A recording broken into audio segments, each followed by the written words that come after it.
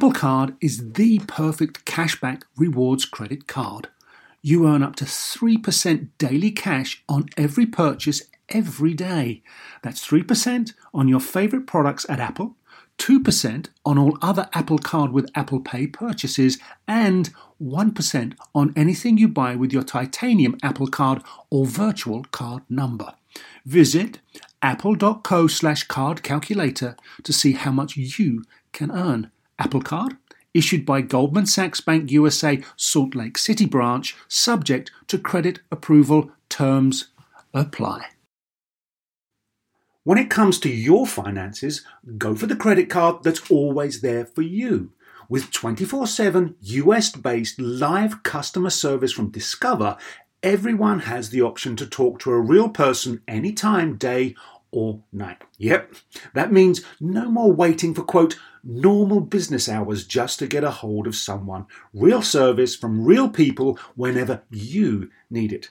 Get the customer service you deserve with Discover. Limitations apply. See terms at discover.com/credit card. Welcome to Star Talk, your place in the universe where science and pop culture collide. Star Talk begins right now. Welcome to Star Talk Radio. I'm your host, Neil deGrasse Tyson, and this week's episode is a conversation with the one, the only, Whoopi Goldberg. With me in studio is my friend and longtime colleague, Charles Liu. Charles, welcome back to Star Talk Radio. It's such a pleasure to be here. I'm so psyched for today's conversation. I have seen Whoopi Goldberg's every Star Trek episode in The Next Generation. Some people don't know that she actually had a recurring role in Star Trek. We'll get to that in a minute, but let's remind ourselves what Whoopi Goldberg's portfolio is. First, she appears on The View for ABC, and in that she's won Emmys for doing that. And she won the Academy Award for Ghost as what was her name? She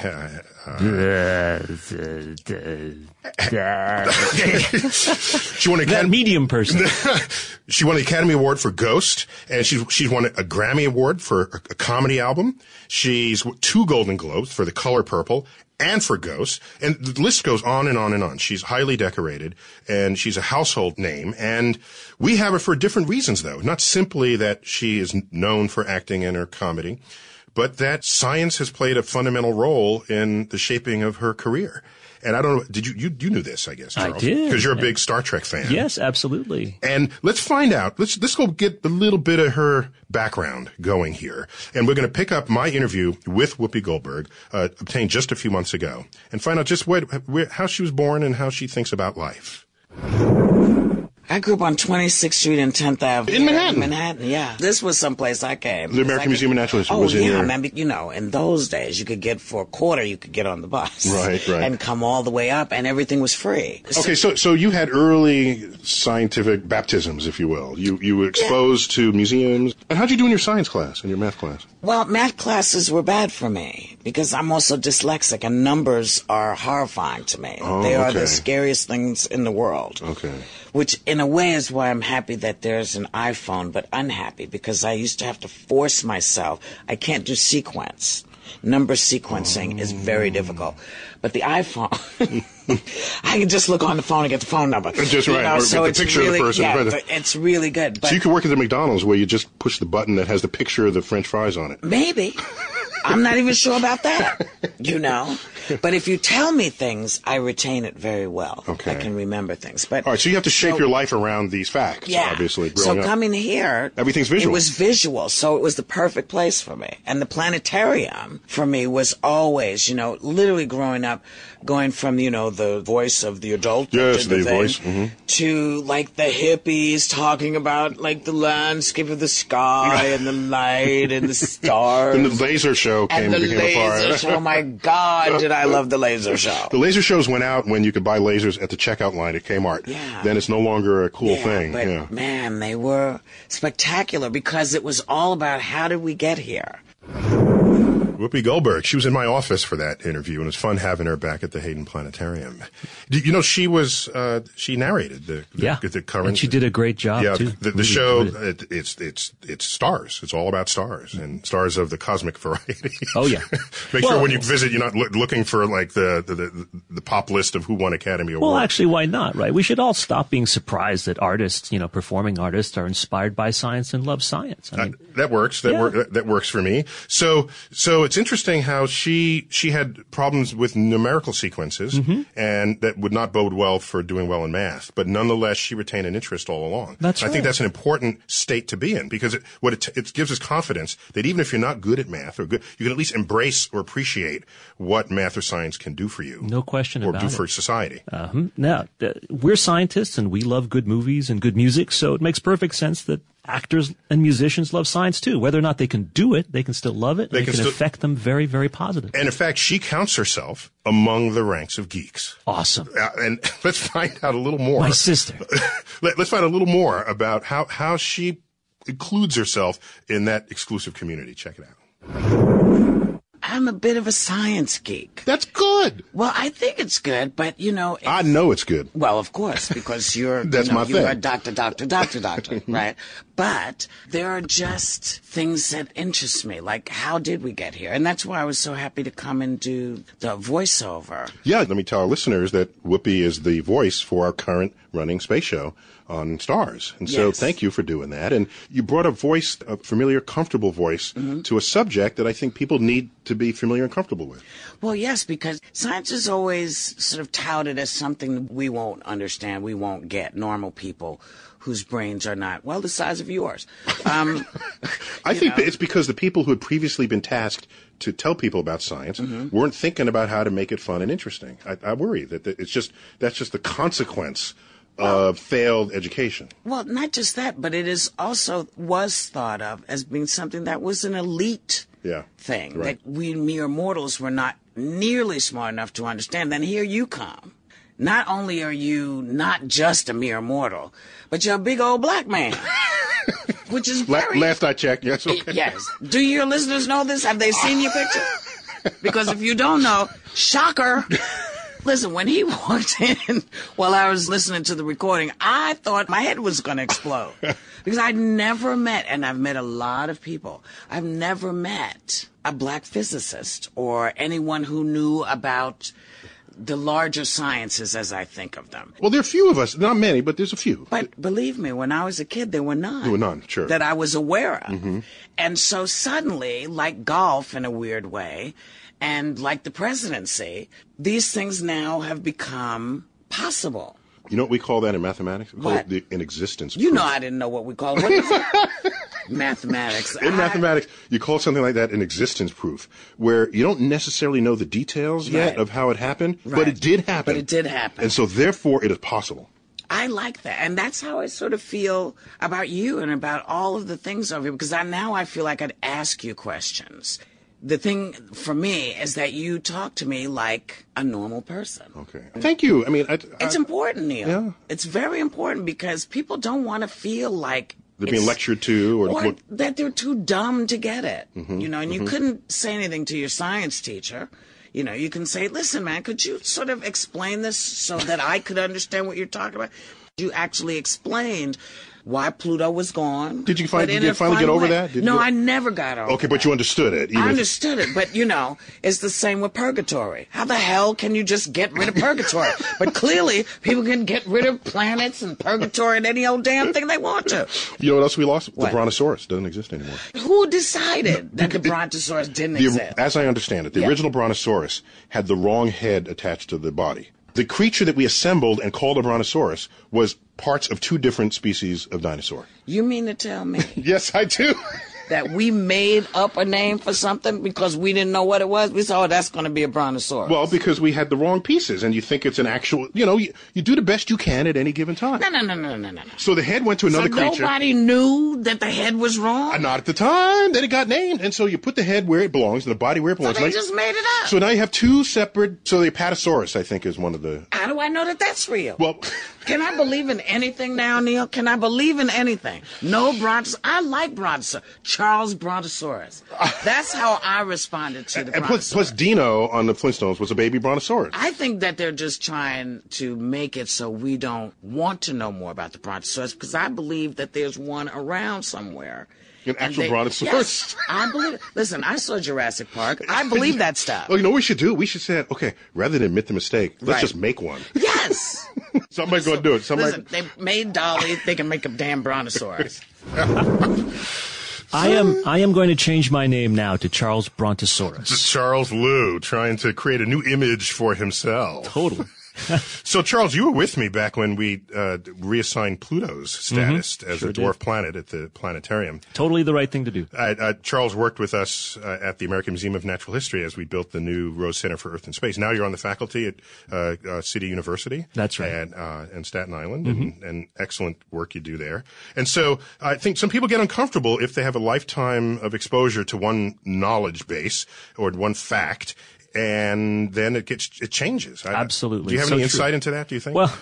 Well, let me mention, Whoopi talks about the expectation from others that she couldn't understand science because of who she is. I mean, that's an expectation people thought about for a long time. Well, now I'm an Asian guy, so you might think, oh yeah, I'm a scientist, big deal. But the reality is that when Star Trek came out back in the 60s, what were Asian guys on TV? They weren't the scientists, they were the cook. Well, they knew Kung Fu. That's right. Yeah.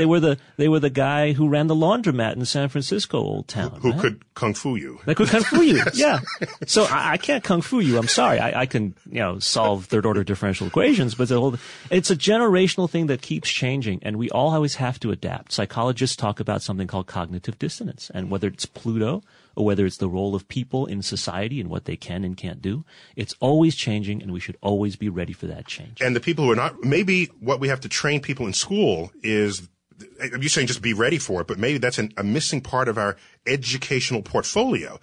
Because we're handed things that we say, this is the knowledge passed on from the ancients, when in fact it's something that's in motion at all times. That's right. Something that's not really conveyed by the educational system. Haven't you been quoted, Neil, as having said, we spend the first few years of our lives learning how to stand up and walk around and talk, and then we are spent the next few years in school being told to sit down and shut up? Yeah, I said it a little more efficiently than that. I said the first year of our life being taught to walk and talk, and the rest of our lives being taught to shut up and sit down. That's right. Yeah. I think that component, just as you described it. Not conducive for learning something new. Right. New for that you had already learned. And so later on in the show, we're going to talk much more with Whoopi Goldberg about her life on Star Trek and all of the rest of what Cannot wait.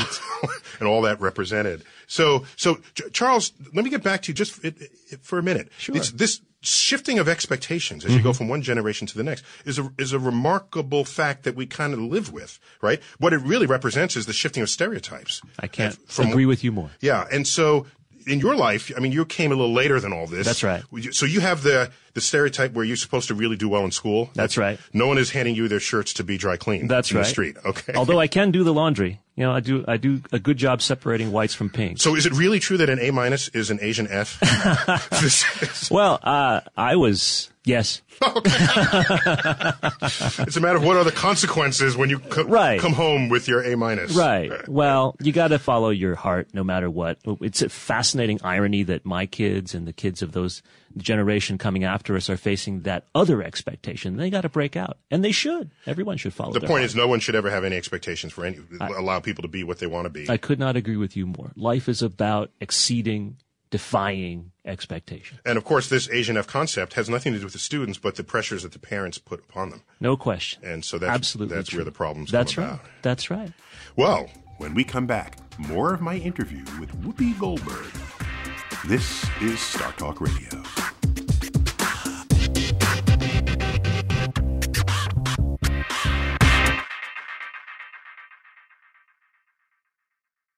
Sleep, grocery shopping, themselves, just a few things working moms seldom have time for. And during tax season, you can add taxes to their list. So for all you working moms, make the easy switch to H&R Block and have an expert make easy work of your taxes. H&R Block guarantees your taxes are 100% accurate and your max refund or your money back. Plus, with their no surprise guarantee, you'll always know the price of your tax prep before you begin. You can even have an H&R Block Tax Pro do your taxes in a Block office or online from the comfort of your own home.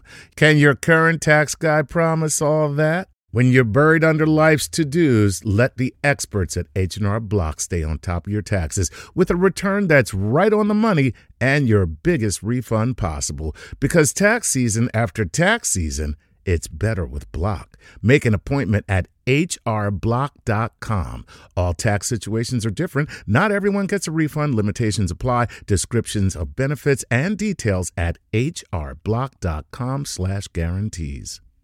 Whether you're a family vacation traveler, business tripper, or long weekend adventurer, Choice Hotels has a stay for any you. And that's good, because there are a lot of me's. Choice Hotels has over 7,400 locations and 22 brands, including Comfort Hotels, Radisson Hotels, and Cambria Hotels. Get the best value for your money when you book with Choice Hotels. Cambria Hotels feature locally inspired hotel bars with specialty cocktails and downtown locations in the center of it all. Hey, that's me. Radisson Hotels have flexible workspaces to get the most of your business travel and on-site restaurants. That's me, too. And at Comfort Hotels, you'll enjoy free hot breakfast with fresh waffles, great pools for the entire family, and spacious rooms. Hey, that's me, too. I guess I'm just going to have to stay at all of them.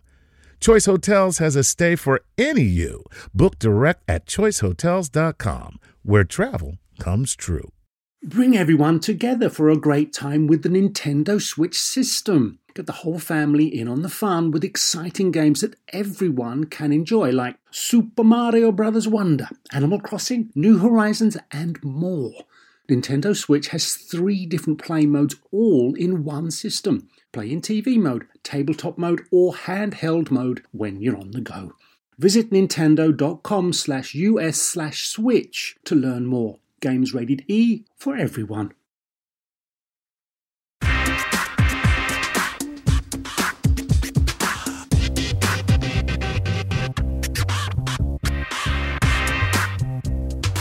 We are Borg. Aren't you going to tell me you have to assimilate me? You wish to be assimilated? No, but that's what you things do, isn't it? Resistance is futile. Resistance is futile. It isn't. My people resisted when the Borg came to assimilate us. Some of us survived. Resistance is not futile? No, but thanks to you, there are very few of us left. That was the voice, of course, of Whoopi Goldberg playing Guinan. In Star Trek Next Generation. The episode I, Borg. Excuse me. Okay. All right. Actually, I should know that you know that because that's why I have you on this show. I have seen every episode of Star Trek on which Whoopi Goldberg has appeared. Well, and plus you have Star Trek blood running through you. And so that's part of why we've got you on here. More on Star Trek and Whoopi Goldberg in a minute. We have, this is a conversation with Whoopi Goldberg, and she was in my office for a couple of hours, and we were just whooping and hollering it up. And I wanted to get to the bottom of how Whoopi Goldberg, dreadlocked-haired Whoopi Goldberg, could end up on Star Trek The Next Generation. I would very much like to know wanted to know that backstory, so let's check it out. My friend LeVar Burton came to see me one day. We were sitting. So he was already a cast member. Yeah. I said, so what are you doing, LeVar? Geordi, was he Geordi, right? Geordi. Yeah. Uh-huh. He said, I'm doing the new Star Trek. I said, the what? Because, Star Trek had been dead for 20 years. Yeah. And he said, the new Star Trek. I said, dude, you have to tell them I want to be on it. Why? Because of Lieutenant Uhura.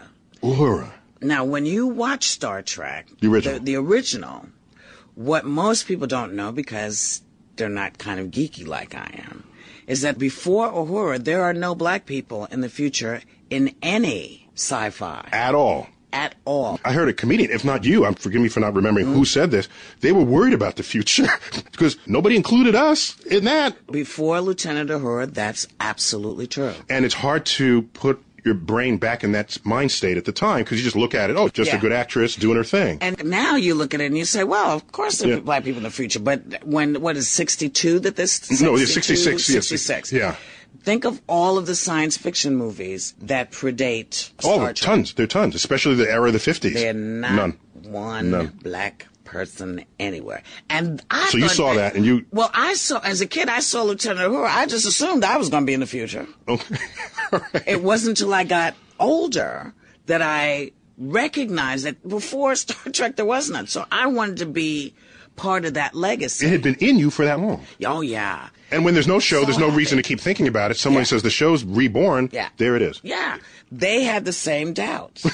So for a year, I didn't hear from anybody because he told them. They can't have taken you seriously. No, they thought you were just messing with them. Fooling around. And so I saw him like a year later and said, they never called. He said, they didn't believe me. I said, call the office right now. Plus, who walks off the Academy Award stage and said, put me in a TV show? Well, everybody started on TV. You look at Robert Redford, you look at a lot of those actors, they started on Twilight Zone. Yeah, with good roles, good well-written roles. Fantastic roles. Mm-hmm. So television has always been a great place to be, but I was always a character actor. I wasn't thinking of myself as a star because as a character actor, I could do anything. Right. As a star, you're limited. Yeah, right, because there's only one star, but there's 100 different characters doing their thing. That's right. Yeah. There's lots to be done. So I made an appointment with Gene Roddenberry. He said, why do you want to be on the show? And I explained to him just as I explained to you. About a week and a half, 2 weeks later, I get a call and says, well, Gene has written you a part. And the character's name is Guinan, after Texas Guinan, who always greeted her patrons with the words, hello, suckers. She was a great bar owner. I think the early part of the 1900s. Bartenders are generally, they hear everyone's stories, so they have a certain wisdom. And I think, if I remember your part, this is what you were. You were. Well, she was very old. Very old. Mm-hmm. We're not really sure what her origins are, except that she and Q have a very rough relationship. And Q is one of those, omnipresent God figures. And so one thinks that I could have smote him if I wanted to. I love that word. No one uses it. I know. I never hear of being... Good one-syllable words are hard to come by. Yeah. I will smote you. I think smiting is a lost art. Oh, great. A little more of my interview with Whoopi Goldberg in my office at the Hayden Planetarium. And so there's a little bit of that history. So LeVar Burton was the transfer point for her. That I didn't know before that had happened. It's really some fascinating stuff of the history of Star Trek. It's neat that she wanted to be part of it.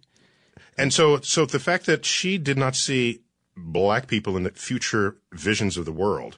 You growing up Asian, Asians, like as we discussed earlier, they clean your shirt. The first Asian person I saw on television was the guy in the Calgon laundry detergent commercial. Remember that one? Wow, you're going way back on that one. What's your secret for keeping your white so white? Shh, ancient Chinese secret. Ancient science. So nonetheless, it's still a cleaning. You're still the shirt cleaner. That's in right. That one. That's right. No, but she's definitely not that in this environment. And Star Trek is a tremendous show for many, many reasons. So look. So tell me more about her character. I have to give you a warning, because if I start lapsing too deeply into Roddenberry geekdom, you have to smite me and pull me back into reality. Okay. So what conjugation of smite is smote? There is no smote. There's only smitten. But I so like Smote. It is now Smote. Okay. My middle name is now Smote. My name is now Charles Smote Brontosaurus. All right. Okay. But here's the deal. Beginning of the second season, she shows up. Yeah. There was not a bar in Star Trek before then. Mm-hmm. But she shows up and she becomes a deep listener. She's a person that is very old. We don't know her history. How do you distinguish someone who's a deep listener from someone who's just ignoring you? The reason is she's a race of listeners. Okay. Her entire species were listeners. Mm-hmm, mm-hmm. And she shows up, for example, in a time travel episode called Time's Arrow, where ancient San Francisco, not ancient for us, but ancient for the Star Trek people, right? And meets up with Picard at that time. And then Jean-Luc Picard. Mm-hmm. Another very famous, memorable thing she does is in an episode called Yesterday's Enterprise. She introduces the gruff Klingon security officer Worf to a tremendously delicious warrior's drink called prune juice. I didn't get to go through a lot of the doors, because I was always in my bar. But periodically I could go through the door, and what would happen is I would go through and go, whoosh. So I'd have to do it again because the sound man could hear me making the sound of the doors opening. So Whoopi, on the show, you're given a script, and in the making of the show, did you get the sense that it was about the drama and the performance and the acting, or was there a greater science message to be conveyed? I don't know. I never got that deep. It just all seemed right. I mean, I don't know whether they were accurate with what they were saying, because, of course, none of us have ever been on a starship, except probably Really? you. Except probably you. I'm not authorized to do. Yeah. So I don't know. So I couldn't tell you if we were scientifically correct. But I do know that when anyone had to do this jargon, people would be cussing under their breath because it's hard to get all of this stuff. I never had to do it, so I'm very happy. It was just some other... It's a new language. Another language from another planet, and it's just syllables on a page. Yes, really. Except that, the people who speak Romulan, they're not kidding. They actually speak Romulan. And they can find, Romulans in L.A. meet up with Romulans from New York, and they have a conversation. And you're an actor just trying to pronounce the syllables. Yeah, you're just trying to do the show.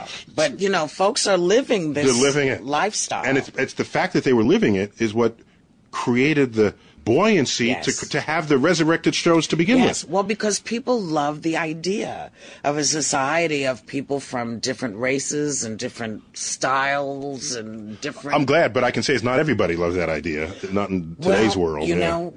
People will get over it. Well, they have to, because it's not like any of the races are disappearing. Right. We're all here, and everybody's getting more mixed. And pretty much you can hardly tell who's who. In the original Star Trek, the stories were about us. Yes. It wasn't about aliens. No, but see, people often don't recognize themselves. And the only way to get people to recognize themselves is to make them alien. So you have people who are blue, you have people who are silver. As it turns out, people are much more comfortable with blue and silver people than they ever are with black people, which I find extraordinary. But that's just me. Blue and silver. Oh, the blue people were called Andorians, by the way. They had a name. Charles, you're out of control. So, it's a vision for the future that Gene Roddenberry, creator of Star Trek, not only in the guise of the original series, but continuing on through Next Generation, managed to create this way that people could think that we could interact. Yeah, and I really think that was the most attractive aspect for Trekkies who like to live this thing. They like the idea that there's a utopia in the future, that there's good stuff we're looking for. That's why they wrap themselves. Right, it's not completely without bad forces, of course, but there's good triumphing over bad forces, and the good are people who are not just one monolithic set of folk. I mean, it's people banding together to defeat the bad. Right, and that's such a nice thing for people, geeks like me, to feel. There is hope for the future. That's what science fiction brings. Right, but if only geeks ever felt that, that's not good enough. I'm afraid it's got to cross over at some point. And I think Whoopi Goldberg would have then represented an important crossover character. Exactly. Because many of the other characters had been lifetime associated with those roles, and she hadn't been. That's right. And so she would have her follow her to that program. You say it exactly correctly. Oh, okay, well, thanks for that endorsement. Okay. We've got to take a quick break, but more Star Talk when we return.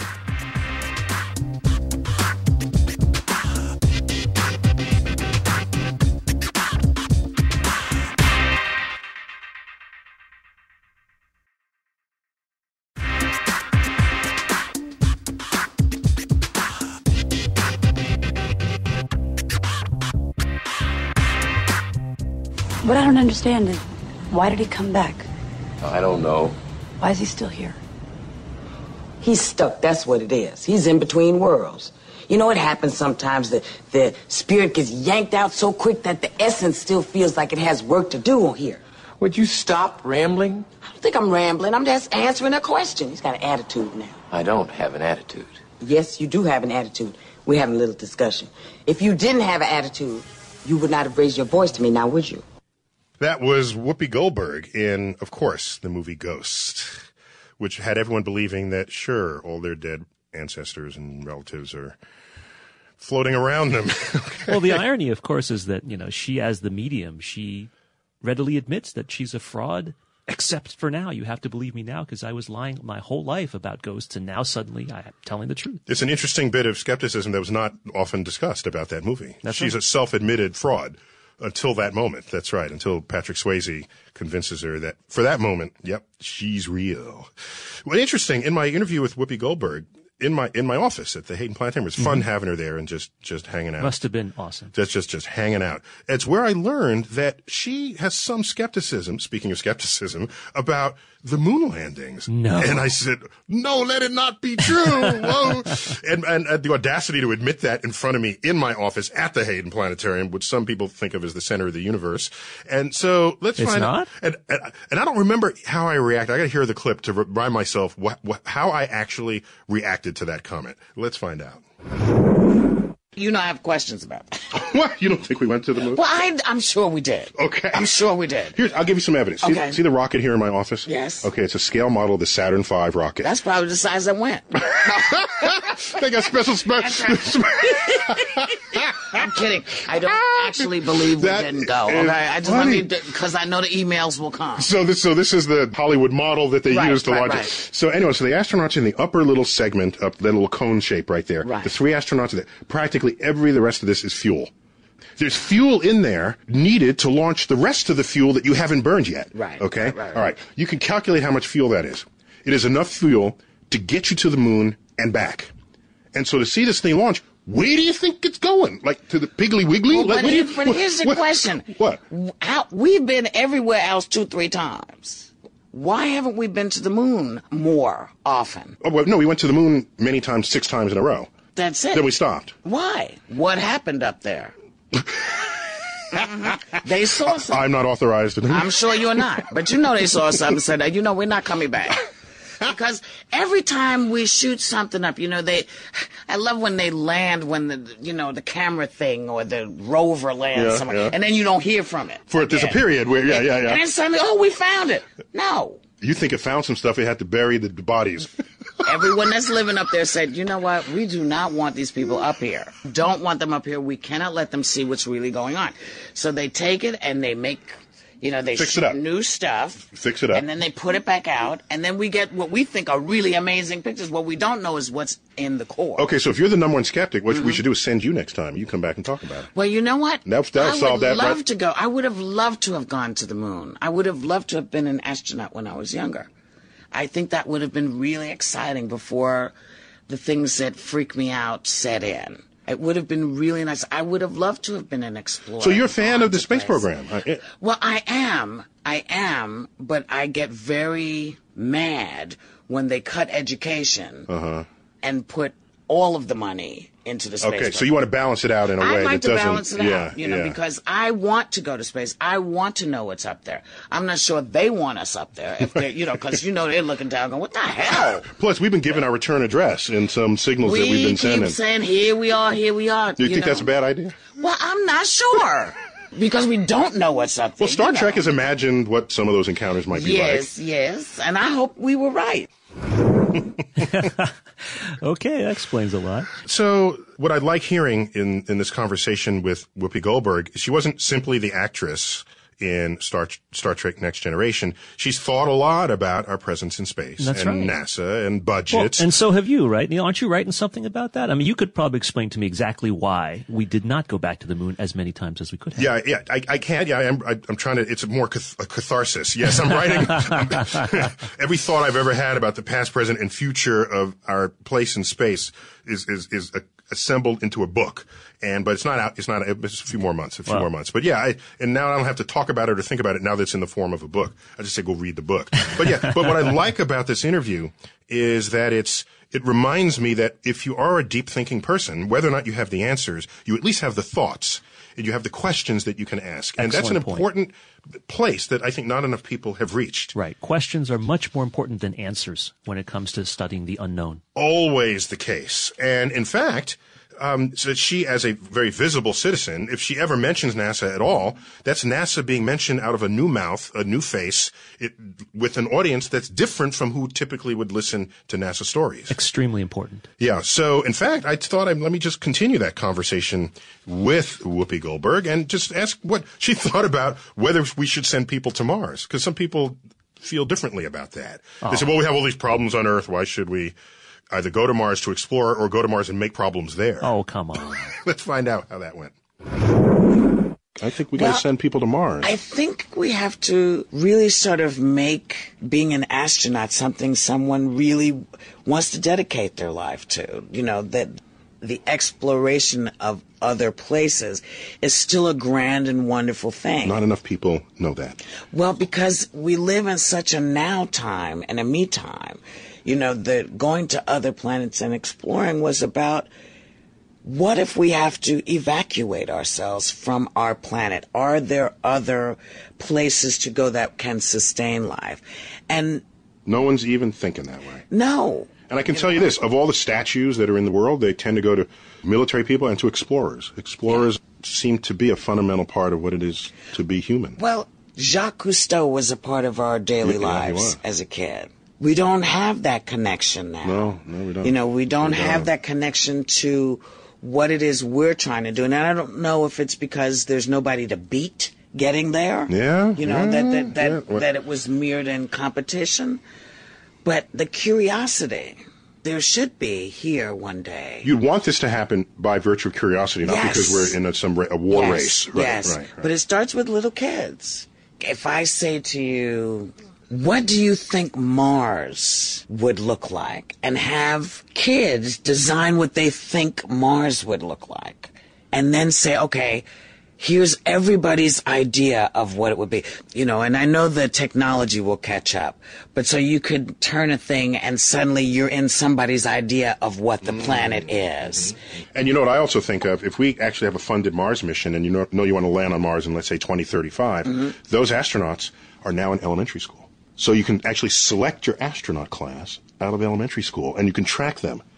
They'd be in Teen Beat magazines, and you'd be finding out how are their grades doing? Are they staying healthy? Well, are they? And then you'd have this. That would be great. It'd be like the original Mercury 7. Everyone would be into their lives because they're about to be our emissaries to another planet. That's how I dream about it. That would be wonderful. That's how I think. But I think that you have to make space for kids who may not be able to do it technically with numbers and things, because kids like me, or like the kid I was, would have loved to be able to sit with this idea that I could go to another planet and didn't have to be the rocket scientist, but that what I had to offer was equally important. You know, because that's important for kids to know that maybe you're not the greatest numbers person. Maybe you don't know a lot, but there are things that you do know that we need. So you're welcome also. All are welcome. When I was a kid, I believed all are welcome to go into space. It is for everyone. And it didn't matter what color you were. As a kid, this is what I thought. Now, I also believed that I could be in the Ice Capades because there didn't seem to be this idea of, well, you can't do that. And consequently, with all of the things that I am not able to do, there are thousands of things I am able to do. I put on a little weight, so I don't think going on a space mission is going to work now. But still, it's $10,000 a pound to get into orbit. We're out. If it's $10,000 a pound, we are definitely out. You know, because there's a lot back there going on. It can't happen. Yeah. Go to a weight loss regimen if you're going to put yourself into space. I think. But the thing that she mentions, I wish everybody could go into space. I think. This is just me. You have to fill me in on the details of this. I think it'll be easier for kids now, eventually, to be in space than it'll be for kids now to be in the Ice Capades. What do you think? Is the science there? That's an interesting thought. I like that idea. But not easy. It won't be easier. It'll be technologically more feasible. More feasible than skating on ice. Yeah. No. Well, no. I think if I were a kid, I'd rather dream of something bigger than the ice capades. So I'm with it all the way. Well, and I like the idea of identifying an astronaut class that's in the modern day middle school. And in the 20 years when the launch vehicles are ready, then we've already got them. They're ready to go. And everyone would have been tracking them the whole way. Well, what's the technology that's going to allow us to go up to space 20 years from now for cheaper than $10,000 a pound? I have no idea, and so this is the challenge of the future engineers of what we have to solve. And by the way, space is still difficult. NASA doesn't have a shuttle going into orbit anymore. True. We're hitching a ride on Russian vehicles. There's been a recent failure of one of the a Russian launch of a mission to Mars. This was an experiment to go. Although Mars Curiosity rover was successful. Yes, it was. I caught you on CNN getting interviewed about that. Good work there, Charles. Thank you. We've got to take a quick break, but more Star Talk when we return.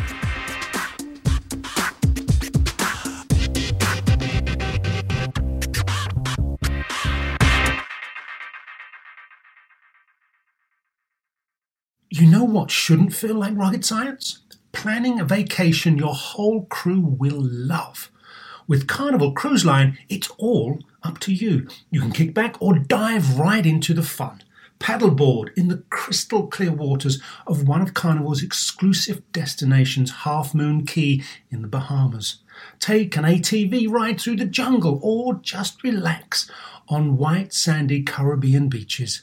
The fun continues on ship, from a ride on Bolt roller coaster to a moment of pure bliss at the Cloud9 Spa.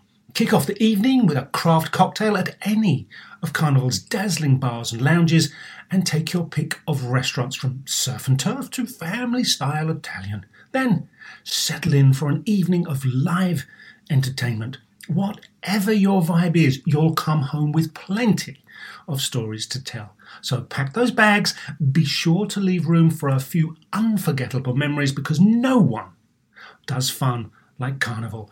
Book your dream vacation at carnival.com. Ships registry, the Bahamas and Panama.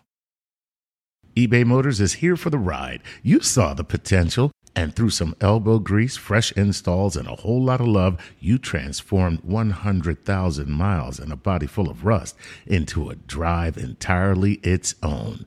With over 122 million parts for your number one ride or die, you can make sure your ride stays running smoothly. Brake kits, LED headlights, exhaust kits, turbochargers, bumpers, whatever your baby needs, eBay Motors has it.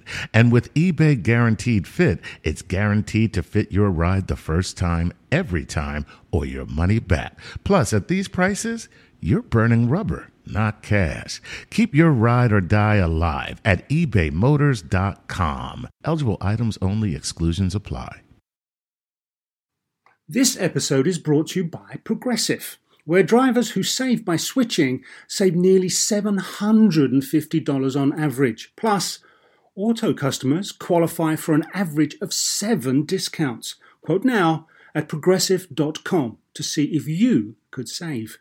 Progressive Casualty Insurance Company and affiliates, national average 12-month savings of $744 by new customers surveyed who saved with Progressive between June 2022 and May 2023. Potential savings will vary. Discounts not available in all states and situations.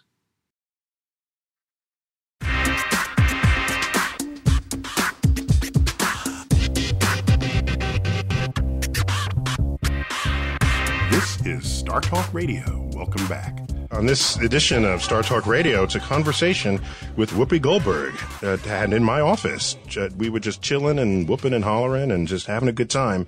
But at the core of that conversation was the role that science played in her life's trajectory, and which brought her through a major role in Star Trek The Next Generation. Guinan the bartender. Guinan the bartender. And it's not only that role, she thinks about the future, she thinks about science fiction, she thinks about NASA, and I had to ask her she's an avid reader. And so when you read, the world comes into new kinds of perspectives for you, because you get to see how everyone has imagined it. So true. And so let's find out how she just thinks about storytelling now and for what the future can bring. I love science fiction because, to me, it's the predictions of the future. Yeah. I always worry because I love the movie Soylent Green. Oh. That's the one where it's people? Yes. Yeah, okay. Yes. Spoiler alert. Heston. Yeah. Yes. And Edward G. Robinson. Yeah. I just love it. It's but one of my so many of those futures were apocalyptic. They were not utopian. Soylent Green, they were like melting down people and making green patties out of it to feed other people. Yeah. That's creepy.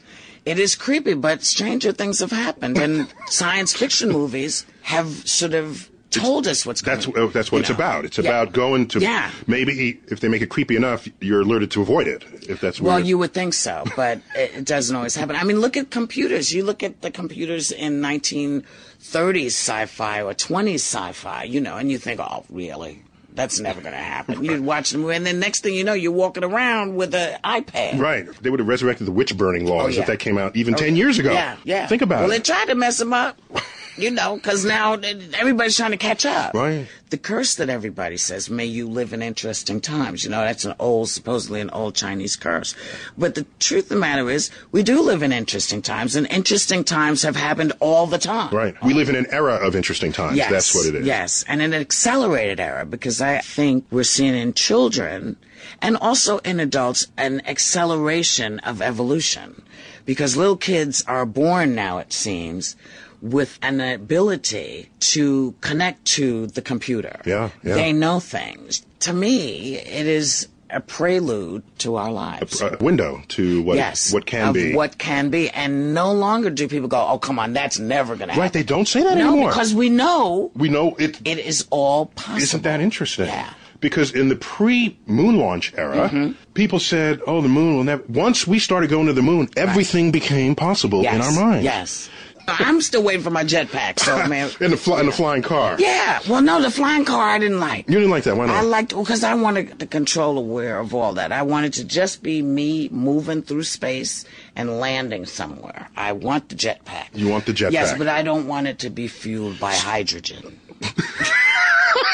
Now you're getting picky. Come on. Well, I feel that, there should be some new discovery. Some new source of energy. Some source of energy. You don't have to slap a nuclear device on your back. Because what happens if you, have a rough landing? Kaboom, there you're gone. There are jetpacks now, by the way. But we're the bubble cars. Come on. You're the flying cars, all right? Okay. Well, there was a jetpack that went 150 miles an hour just a few months ago, I think. Was someone attached to the jetpack? One guy flying it, yeah. And actually still in control, which is pretty impressive. That's the control part that's what matters here. Because we can always get rockets going wherever the rocket wants to go. Right. So Star Trek was, as we said earlier, and as she reaffirmed, Star Trek was an optimistic vision of the future, but not all science fiction visions are optimistic. Some are dystopic, right? In fact, most of the ones that do Brave New World, for example. Most of the ones that become science fiction films that do really well showed really bad science gone bad. Yep. And do you have any thoughts on that? Well, the people who study literature, they say, why do we have tragedies as well as comedies? The tragedies are warnings to us. They are a way to remind us what not to want to have happen. So it's totally okay to have these tragic, dystopic visions of the future so that we can know to avoid them. We ask ourselves, what can we do to change that? And then you have an optimistic vision, like, say, Star Trek, where we say, oh, wow, we have solved the problems of disease, hunger, poverty. And that's because we all decided to work together as opposed to hate each other. We decided to band together, pool our resources, and treat each other nicely as opposed to the other way around. So are you implying that the dystopic science visions of the future are not intended to be real. They're intended to be lessons to avoid. Absolutely. I never thought of it that way. The same is true. I kept saying, my science is not going to destroy the world the way you keep trying to get us to think. The dinosaurs are not going to take over the town. There is no Godzilla. And so I'm overreacting to this, you're saying. Well, they could be, right? When we all talk about scientists as being human beings who have responsibility, nuclear weapons, genetic engineering. Every frontier of every science, be it geology, we had the core, where, the geologists were messing with the earth. That's right. There was genetics gone bad, physics gone bad, the universe turned bad. The astrophysicists get blamed for the asteroid. Yeah, it's all our fault. It's all. Well, the reality is there. By seeing what could happen, we are reminded that we should prevent it. But then we can also reach for those things that we do want to have. So what's interesting? We have yet to have a movie that showed a financial collapse. And that's why we didn't avoid it. That's the answer. That's it. That's the that answer. Should have been what that was. Then we can certainly fund new missions to Mars. No question. So would you say that the whole message of Star Trek has been positive? I mean, there's some bad things in Star Trek too. The Borg is not, they're not pleasant to be around. No, Bo. We're saying that the universe can be a difficult and challenging place, and possibly evil can exist, but human beings can become better. It's that whole idea. By the way, that's a theme deep within Whoopi Goldberg's tone and her manner. She's very hopeful. Everything that she says. Everything. Just tremendously impressive, and I really, really enjoyed listening to her talk today. So is there emergent science fiction that you think is supplanting what the role Star Trek played in the past generations? Always. There's always stuff coming along. Any individual stories, we never know whether they'll have lasting power. But often we look to the past to see what's going on in the future. You can talk about Harry Potter, which is a very optimistic place, right? Although there is evil in the world, Harry does, in fact, marshal the forces of good and save the world as well. And it could just be the next great movie, the next great book will give us that same new vision of the future is going on. How about WALL-E? How about that sweet, cute little robot? WALL-E. That's a beautiful story that came out. And it's science fiction. It's science fiction, and it showed how machines and people actually interact nicely together instead of unnicely. Playing nicely in the sandbox. That's right. Well, let me think about how to wrap up this show. A beautiful interview with Whoopi Goldberg. And what we're going to try to do, there's much more of that interview, of course. We're going to try to find a way to post the rest of that online. I would love that a person to hear more of that. Can totally get into that. We've got to wrap the show, but I want to thank my guests. And as always, I bid you to keep looking up.